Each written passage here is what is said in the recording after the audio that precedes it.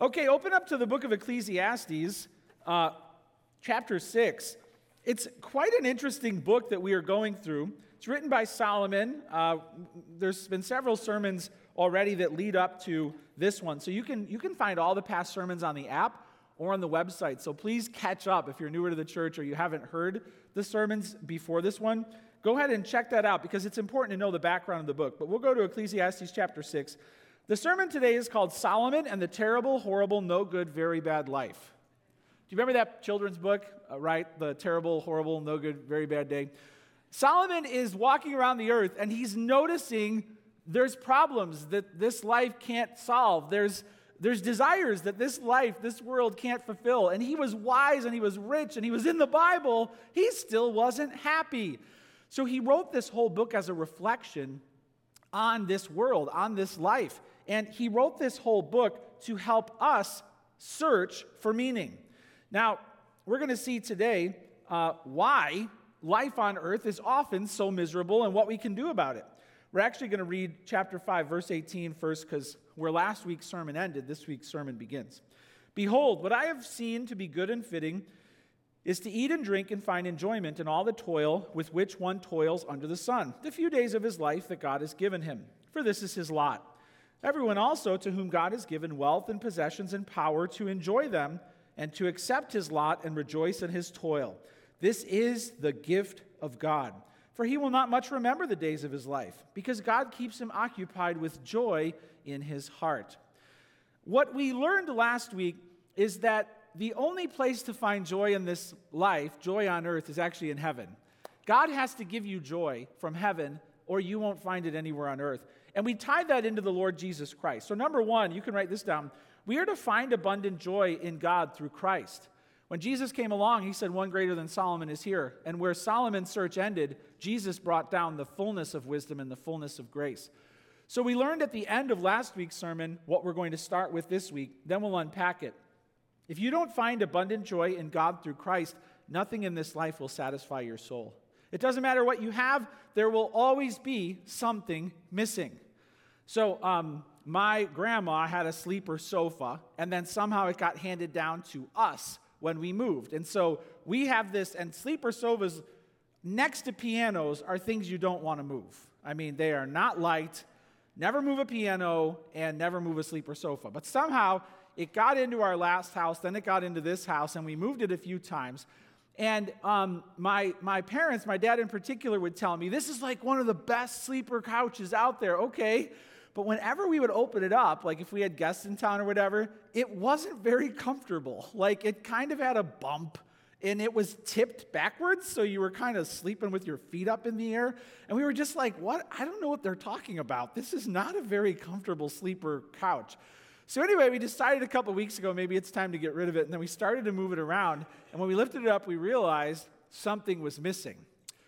Somehow in one of the moves, the legs never got put back on. So the couch has just been low riding for a few years now. No wonder when we lift out the sleeper part, it's like this. No wonder when we put it back in, it scratches the floor. Something's missing. Something very important, the couch legs. So I went on Amazon and ordered legs for the couch, and then they came and I put them on, set it back up, and wouldn't you know it, it fixed the problem. It actually is a very comfortable sleeper sofa. The middle bar doesn't go into your back, and you don't sleep with your feet in the air as long as you have all the pieces assembled properly. We felt kind of foolish not realizing that sooner.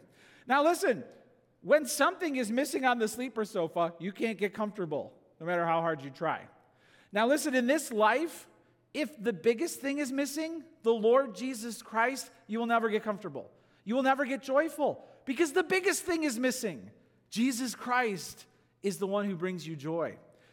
Find abundant joy in God through Christ. In the Valley Vision prayer book, it says this: all the good things in life are less than nothing when compared with God's love.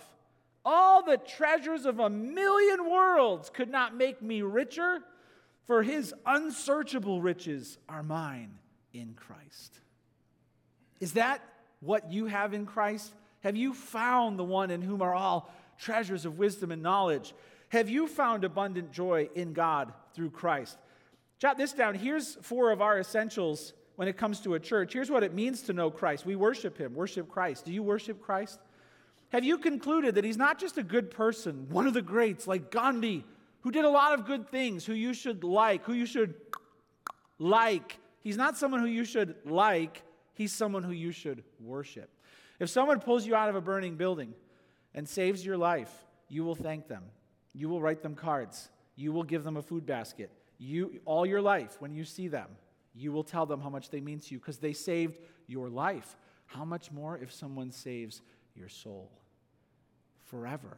You will not just like him. You will love him. You will worship him. Do you worship Christ? He came down from heaven. He lived the perfect life. He died on the cross. He rose again. Now he rules heaven. He alone has the authority to forgive your sins. Do you worship him? Jot this down. Walk with Christ. Walk with Christ. The Bible says to live is Christ and to die is gain. Walking with Christ means you have fellowship with God because you know Jesus. You read your Bible and get to know him better. You are around other Christians and you grow in spiritual friendships. Do you walk with Christ, growing in grace? And over time, is there evidence that you are being transformed? The Bible says from one degree of glory to another. You're being changed. You're being changed. Walk with Christ. And then jot this down. Do you work for Christ? Do you find ways to serve him and to serve others in the church, outside the church, and in the world? Do you have a, here am I, send me spirit? Here am I, use me, sign me up. Do you work for Christ in a measurable way? And then jot this down. Do you witness for Christ? This is a scary one, telling other people about Jesus, but do you have a heart to tell others what God has done for you? Do you find ways to tell them how good God is to you, how he's provided for you, how he's protected you, how he saved you? Do you find ways to name the name of Jesus in everyday life? When Lauren and I went on our honeymoon to the Poconos, we were at some, resort, and it was all like hearts everywhere and super cutesy. But we were sitting at the table, and this other couple was there celebrating, I don't know what it was, maybe their 30th anniversary or something. And this guy was real talkative. And apparently he had worked for some newspaper in New York. And so he started talking, and within the first 10 seconds, he started talking about how much Jesus had done in his life. Now, all the newlyweds and the lovebirds were sitting there just watching him talk. And he had these great stories of how Jesus changed his life and provided for him. And he just kept going. And we were just like newly married. And I was looking at him. I'm like, you're my hero. You're just not afraid even one bit. Here you are just talking about Jesus like he's your best friend. People like that really challenge me. And maybe that's not your style of sharing your faith, but do you have an openness to tell people in your way about who God is and how he saved you and how much he means to you and what the Bible is doing in your heart? Or are you like a Secret Service Christian? Does nobody know that you really love Jesus? We want to witness for Christ. And the Bible is really clear. It says in 1 John 5:12, he who has the Son has life. He who does not have the Son of God does not have life. So the first point is this: find abundant joy in God through Christ. When the Bible says if you don't have the Son of God, you don't have life, we need that to understand why Solomon is so miserable. Because he's on and off again with God. He's double-minded. He's starting with God and then wandering off into misery. And it makes sense because he hasn't decidedly put his faith in the living God. Okay, so that gives you and me a choice to make. We have to recognize that what Solomon is saying is true. So again, back into Ecclesiastes chapter 6. God is just now, in chapter 5, God is the one who's putting joy in the heart. Only God can do that. Chapter 6, there is an evil that I have seen under the sun. So again, he's reporting on real problems in the world. And it lies heavy on mankind. Wow, it's evil and it's heavy. What could it be? A man to whom God gives wealth, possessions, and honor, so that he lacks nothing of all that he desires? Well, that sounds a lot like Solomon. Yet God does not give him power to enjoy them. Not happy. I know, you kind of want to slap Solomon at times and be like, you've got it all. Stop whining, right? Just get past that and realize that what he's saying, you're going to struggle with too. I have more now than I've ever had. I'm still not happy. My wealth has kind of gone up, and my happiness has not. And it says God has not given him power to enjoy them, but a stranger enjoys them. Now that could mean after death, you have to leave it to somebody else, or even after great loss. Earlier in chapter 5, there was this scenario where somebody lost it all, right? So whether it's death that takes it or life that takes it, somebody else is enjoying what this person had. This is vanity. It is a grievous evil, he says. So jot this down, number 2.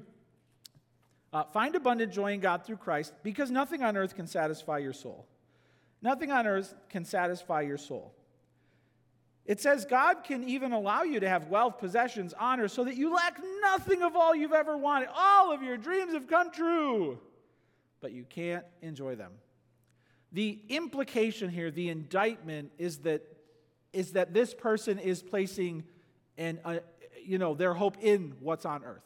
And God won't let that person find what they're looking for. If all that they want is the treasure of earth, they won't find it. He won't give them power to enjoy it. Nothing on earth can satisfy your soul. There's ultimately on earth no meaning, no profit, no lasting gain, no security, no satisfaction unless God gives it to you. You won't find it.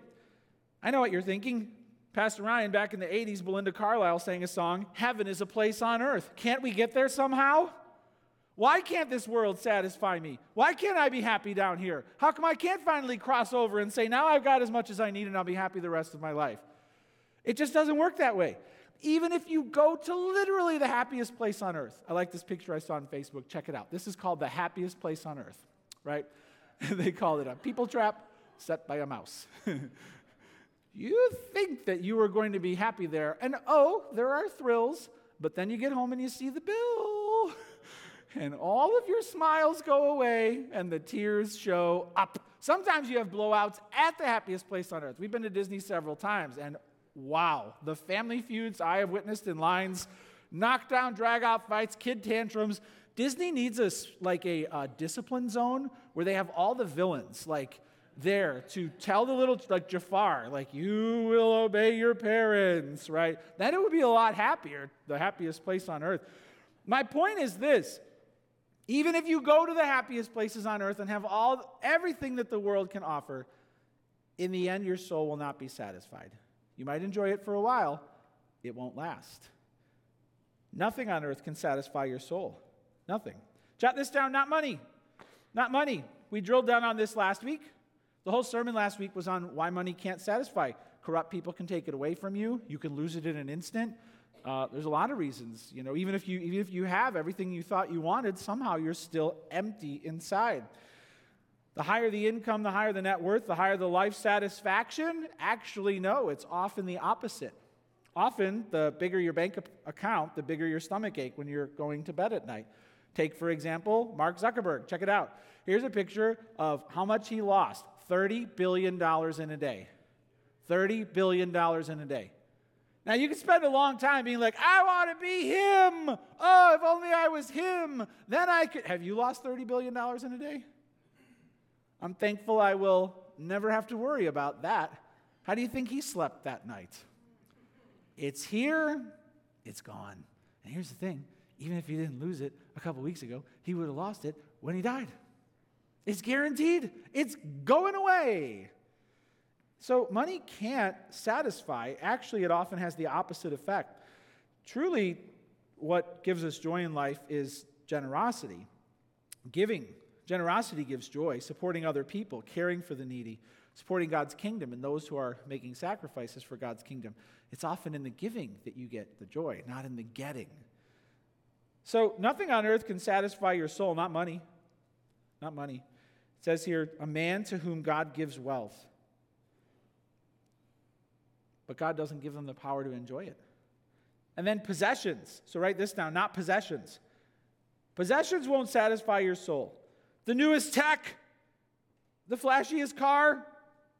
Now, careful, I'm not saying that it's a problem to have things.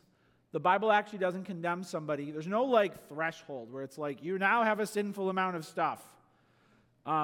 There's not a net worth where your income crosses this penny threshold, now you should just repent and stop making that money. The Bible doesn't do that. What it will do, though, is this. It'll say, here's where contentment starts. Food, clothing, shelter, Christ. now you're content. And if it doesn't start there, you'll never find it at any higher level than that. If you don't find it at that point, if contentment doesn't begin there, then there's a problem with what you're looking for in money and stuff. But stuff can have you. It can have your heart. Jesus talked about how it's a problem if you have all these things, but you're not rich in heaven, meaning your treasure is here below. You're not living for the next world. This is your heaven. That's when it becomes a problem. Often people try to amass a lot of luxury items, maybe because of a status symbol, maybe because they think it'll make them feel better, maybe because they've just wanted it their whole life. But you realize that everything in this world, all the stuff, is just temporary, and it'll only make you happy for a little bit. So check it out. We've got a picture of a cargo ship here called the Felicity Ace. The Felicity Ace is carrying luxury vehicles on its way to Rhode Island. There's 1,100 Porsches on board that ship, and it's on fire end to end. 650-foot, 60,000-ton cargo ship is an inferno. There's actually 4,000 luxury vehicles on board, including 189 Bentleys. And it's adrift and on fire. One man named Matt Farah, a car enthusiast, who's been waiting for his 2022 Frozen Berry Metallic Boxster Spider with a retail price of $123,000, modified to his precise specifications, got an email. He called it was the best sports car of all time, hands down, and he got disappointing news on Wednesday. He said, I just got a call from my dealer. My car is now adrift, possibly on fire in the middle of the ocean. Where's my car? Well, there's been a situation. Now, put that picture back up there again, because this picture of the cargo ship, with all of those luxury vehicles that people will now never have unless they reorder, shows you just how temporary and fragile the treasures of this earth really are. And if you know your Bible, you know that one day, not just the cargo ship, but the actual earth underneath that cargo ship is going to be on fire. The earth will end in fire. And then it's all going away, folks. Then it's all going away. Then what will make your soul happy? Answer, nothing on earth. I bank with Chase, and for a while there, their ad campaign was, Chase what matters? Now, what do you think they thought mattered? Not eternal life. More things that you can take their money and buy. And then they give you fees, right? And then they give, chase what matters. Go to the mall. Chasing what matters actually means settling in your heart that life is not all about the possessions and the stuff here. It's about treasure in heaven. Nothing on earth can satisfy your soul. So find abundant joy in God through Christ. Not money, not possessions. Jot this down, not honor or power. Not honor or power. So it says here, possessions and honor, verse 2. So he lacks nothing of all he desires. So maybe you're not a trinket person. Maybe money, it doesn't really have that big of a grip, but you love what people think about you and what they say about you, and if they like you, and you want the honor, the respect, and maybe you do go out there in the world and try and get to the highest level of your field, or write a book, or you want people to know how much you know. Whatever it is, you kind of swell with that desire to have the acclaim of the world, right? Maybe it's more in your social circles. You're not out there in the world chasing it, but in your social circles, you want to be respected, and you want to be loved, and you want people to like you. To you, that's more precious than gold. But here's the thing. What if you get that and you're still not happy? What if you get that, but God hasn't put joy in your heart? And so once you know that people love you, and you know that they respect you, and you still feel empty and insecure, what then? Not money, not possessions, not honor or power. It's a sad ending here. It says a stranger enjoys them. Either because the person lost everything in life, and they kind of lost all of the respect of people around them, or they died, and somebody else is just enjoying all their stuff. This is a vanity. This is a grievous evil. The honor goes away. It's a sad ending. It kind of even suggests later in verse 3, it says he has no burial. That's kind of like his family has just left the body. Like there's either nobody around anymore, or they don't like the person, or they so despise him that nobody came to his funeral. No burial, no memorial. Had it all the honor, all the power, all the stuff. Everybody came to the parties, and then you go into his funeral? Nah. What a sad ending. No honor, no power in the end. Do you see how we're being challenged here not to put our hope on earth? But we do. Eric Reed said this: most of us have chosen heaven over hell, but not many of us have chosen heaven over earth. That's convicting, isn't it? Are you going to hell? No, heaven. Do you love heaven? No, I love the earth. See how that's convicting? So, number one, find abundant joy in God through Christ. Worship, walk, work, witness. Number two, because nothing on earth can satisfy your soul. Not money, not possessions, not honor or power. And then number three, jot this down, because a godless, joyless life isn't worth living. A godless, joyless life isn't worth living. So he goes on in verse 3 to say this. He sets out these really extreme scenarios to show you just how serious he is about this.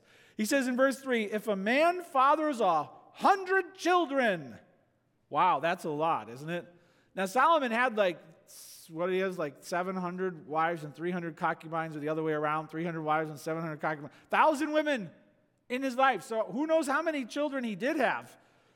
But he said, if a man fathers 100 children, having children back then was a sign. People thought, oh, God must really love you, and if you didn't have children, sometimes they assumed that God must be against you. Not always true. But for a person to have that size family, especially for a king, that's how you built the government back then, right? Is the family. It was royal family, so more kids equals more government. 100 children, lives many years. Now you've got a long life, so that the days of his years are many, but his soul is not satisfied with life's good things, and he also has no burial. Bad ending. I say that a stillborn child is better off than he. For it comes in vanity and goes in darkness, and in darkness its name is covered. Moreover, it has not seen the sun or known anything, yet it finds rest rather than he. Even though he should, here's another situation, even though he should live 1,000 years, twice over. So you got 100 kids. You live to be 2,000. Put the candles on that cake. This is such like a lofty, he's being very imaginative here. Live 1,000 years, twice over, yet enjoy no good. Do not all go to one place? Let's unpack this. Basically, a godless, joyless life isn't worth living. It isn't worth living. The comparison here is between a rich man who has 100 kids and lives to be 2,000 and a stillborn child who doesn't even make it into the world. And he says, it's better to be the stillborn child. Isn't that insulting?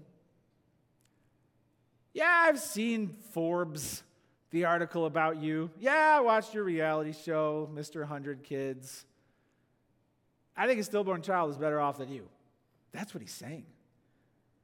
Because the person's soul is not satisfied by God. They're looking for it all on earth, and they're not finding it. A stillborn child is better off than he. For it, the stillborn child, comes in vanity, goes in darkness, and in darkness its name is covered. Moreover, it has not seen the sun. So the stillborn child doesn't make it into the world, hasn't seen anything, or known anything. Hasn't known anything. Yet it finds rest rather than he. Stillborn child is just at rest. No toil, no worries, no false hopes. Do you see how insulting that is? Solomon looks at a stillborn child and looks at this person who's living to be 2,000 with 100 kids and has it all, and he's like, yeah, that better off over here, better off over here. What a waste of a life your life is if you're trying to build it all on earth. It'd be better if you didn't even start. Wow.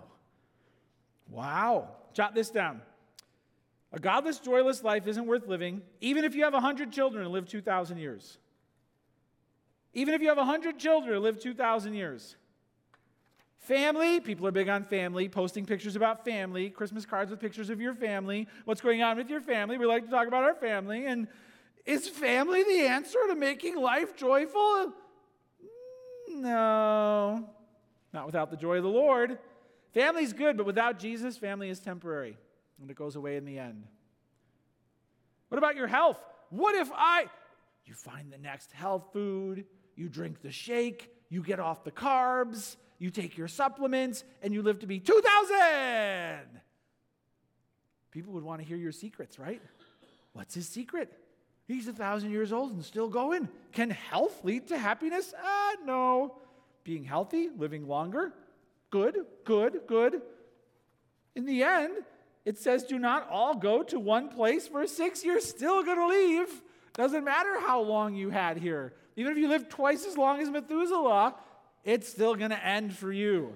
Therefore, you can't find what you're looking for. A godless, joyless life isn't worth living. The thought of living for a long time has fascinated people. The tech world is trying to say you can live for a long time once we get all of your health problems sorted through, but will that lead you to more happiness? The answer is no, it won't. Longer life alone can't do it. When I was in college, there was a show on TV called Highlander. And if you watch Highlander, sword fights, immortals, but there could only be one. So they'd always fight each other, and then one of them would lose, then the other one would get his essence. It's not a Christian show. But I wasn't a Christian, so it's okay that I was watching it back then. The whole point is it's fascinating that you've got these people who've been around for hundreds of years, and you're like, wow, how cool would that be? Nope, wouldn't be cool. And they actually spent a good amount of time in the show showing how lonely they were and how sad they were. And one of the most powerful episodes is when he lost the woman that he loved and realized he just has to keep living now.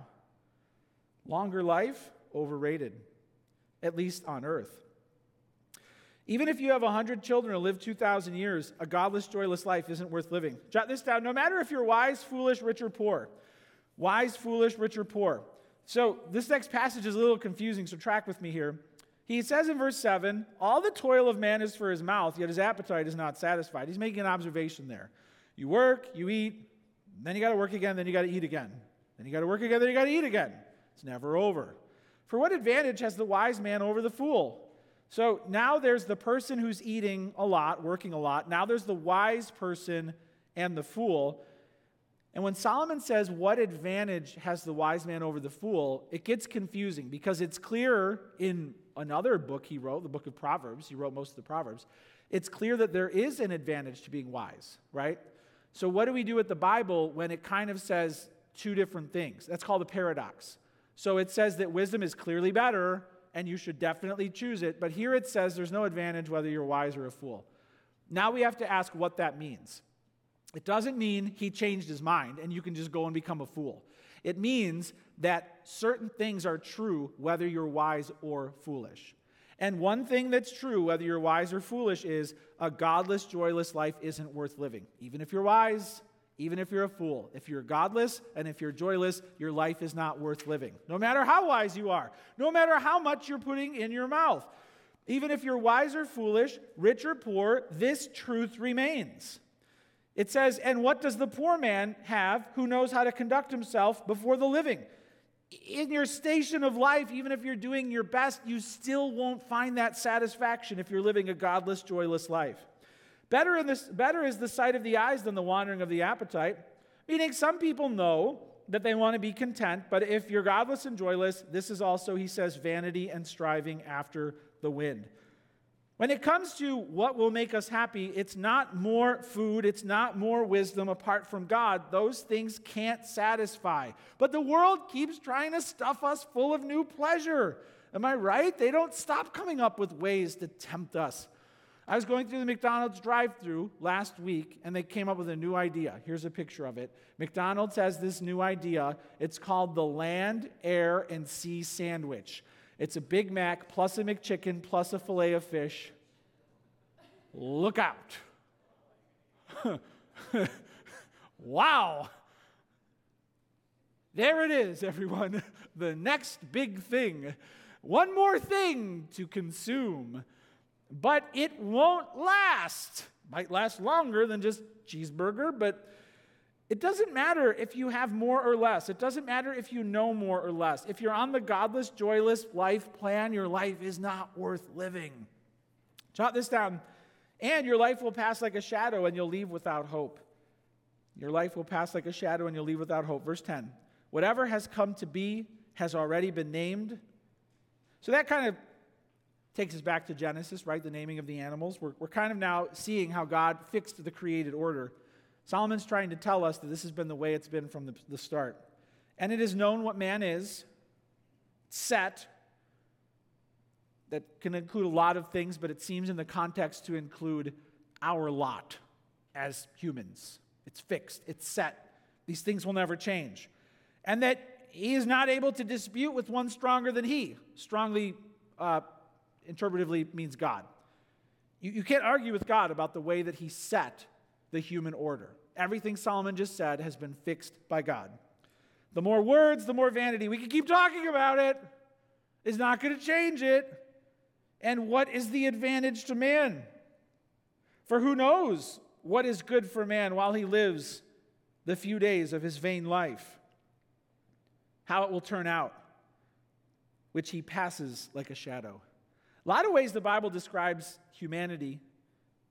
Grass, flowers of the field, a breath, a vapor, a moment, an illusion, a phantom. Not flattering. And now a shadow, like a shadow. You see my shadow?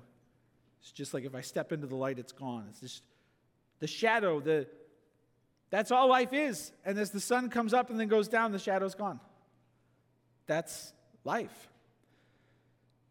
For who can tell man what will be after him under the sun? He laments that nothing new happens. He's stuck in his lot. There's nothing next, and you can't figure out what happens once you're gone. The clock is winding down. Some scholars think that Solomon wrote this book later in his life as a bit of a repentance because he tried to find meaning, he tried to find in opulence, in indulgence, and finally he realized he was a shell of a man. And it does come across as a man who's lamenting this search. He's kind of tried it and it's failed. He's not in the middle of it, he's kind of at the end of it, and he's looking back and he's like, it didn't work. And he's warning us. It's like a shadow, and his shadow's almost gone, and he's going to leave this world without hope. And he really wants you to see where your life is taking you in the end. But he can't tell you what's coming. That's where the New Testament picks up, where Solomon leaves off. Solomon knows enough to tell us that if you don't find joy in God, if he doesn't give you joy as a gift, nothing will make you happy. Solomon knows enough to tell us that. But he couldn't know that it's only in Jesus that the abundant, eternal joy has been actually handed down to us. Solomon didn't know that yet. But when it comes to not knowing what comes next, there's no visibility there. What will be after him under the sun? Who can tell a man what will be after him? So I was going up to camp just for a quick trip. I went Friday, Saturday to camp to be with the students, and I don't know if you read the weather forecast, but on Friday we were in a blizzard on the way up to camp. Usually it takes about 5 hours to get to camp, 7.5 hours. Didn't get there until way past midnight.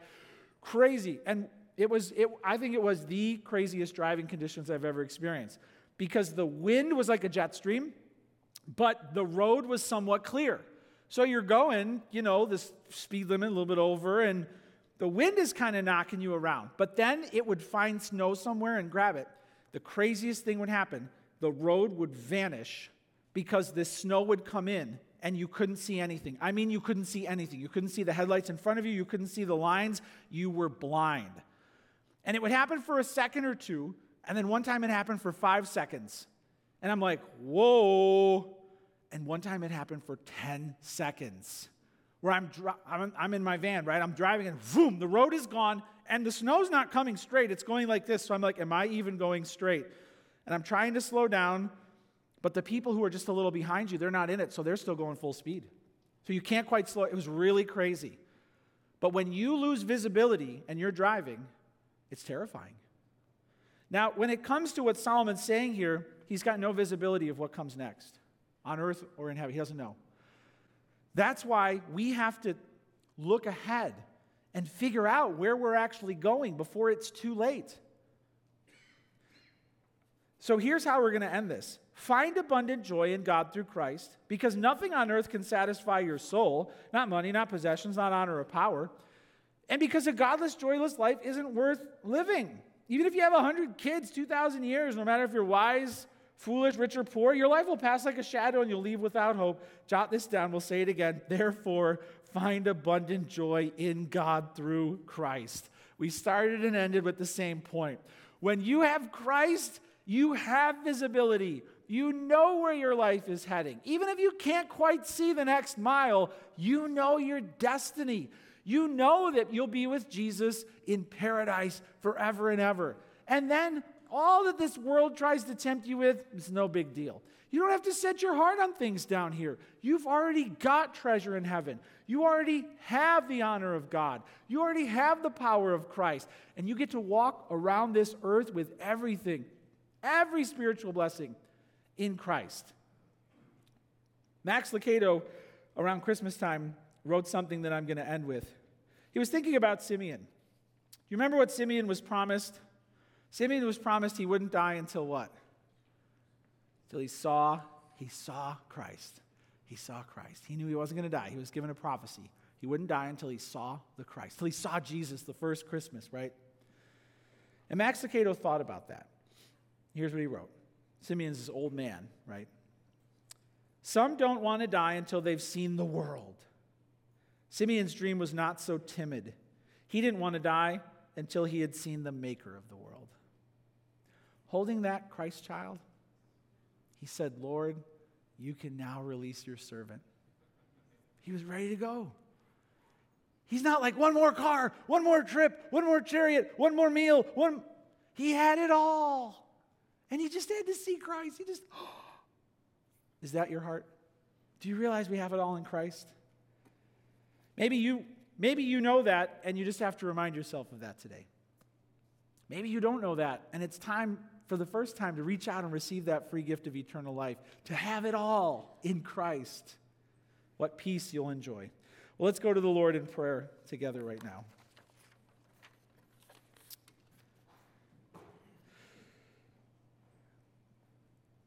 Father, what a book. What a warning. What an invitation. What an indictment. We have all desired to drink deeply of the pleasures of this world. We have all believed that if we had more, we would be happier. We have all longed for more power, more prominence, more pleasure, Lord, believing that these things can satisfy our souls. We've been fools. We've flaunted. We've envied. But now we know. We know that this world can't satisfy our souls. Solomon knew it. He had it all. Richest, wisest man alive, had a whole kingdom. Not happy. Help us to hear his exhortation that if you don't give us joy, if you don't give us peace, nothing will. And we know, Jesus, that it is in your presence that we find the fullness of joy, the fullness of peace. All of heaven's glory is in you, Jesus. So I just pray first for those who are here today, and maybe they've never realized that. Maybe they know exactly what it feels like to be chasing the wind. They are empty-handed, or at least empty-hearted. They're vacant. And they're tempted to make one more big grand attempt at finding what will satisfy them, but they're not happy. And maybe they're ready to give that up and to say it's got to be something more, something greater, something out of this world. Maybe they're ready to realize, Jesus, that it's only you.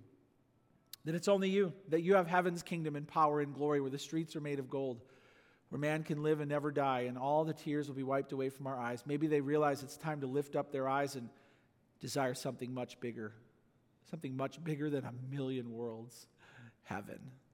And Lord, maybe right now people are ready to ask Jesus to save them. Maybe right now, whether they're watching online or they're here in person, they're ready to say, Jesus, save me.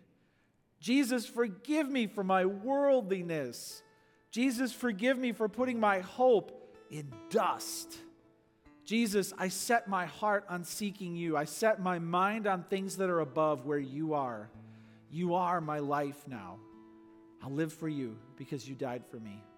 Lord, give them reassurance that if they pray and repent and ask you to be their Savior, they have treasure in heaven where moth and rust do not destroy or corrode or corrupt. And they can walk around this world lacking nothing. Whether they have a lot or a little, whether they're wise or foolish, doesn't matter. They've got joy in you. They're forgiven. They're free. Help them to enjoy that. And Lord, for those of us who've walked with you for many years, it's so easy to get distracted, Lord. It's so easy to feel like we're not happy or secure or safe because we don't have those things that others have, or because financially we're not where we want to be. Something surprising comes up, Lord, and then our joy goes down. It's in that moment we realize that we've forgotten. We forgot that you're on the throne. We have nothing to fear. Everything is ours in Christ. Everything. So help us to trust you. Help us to calm down. Help us to relax. And help us to be content. Whether we know what it is to have much or we know what it is to have little, help us to do all things through Christ who gives us strength. You'll meet all of our needs. Give us rest. Give us peace. You're a good Savior. Jesus, forgive us. Forgive us when we've set our heart on the things of this life. Bring us again to the joy that only your throne room can afford us, where we have access to commune and fellowship with God.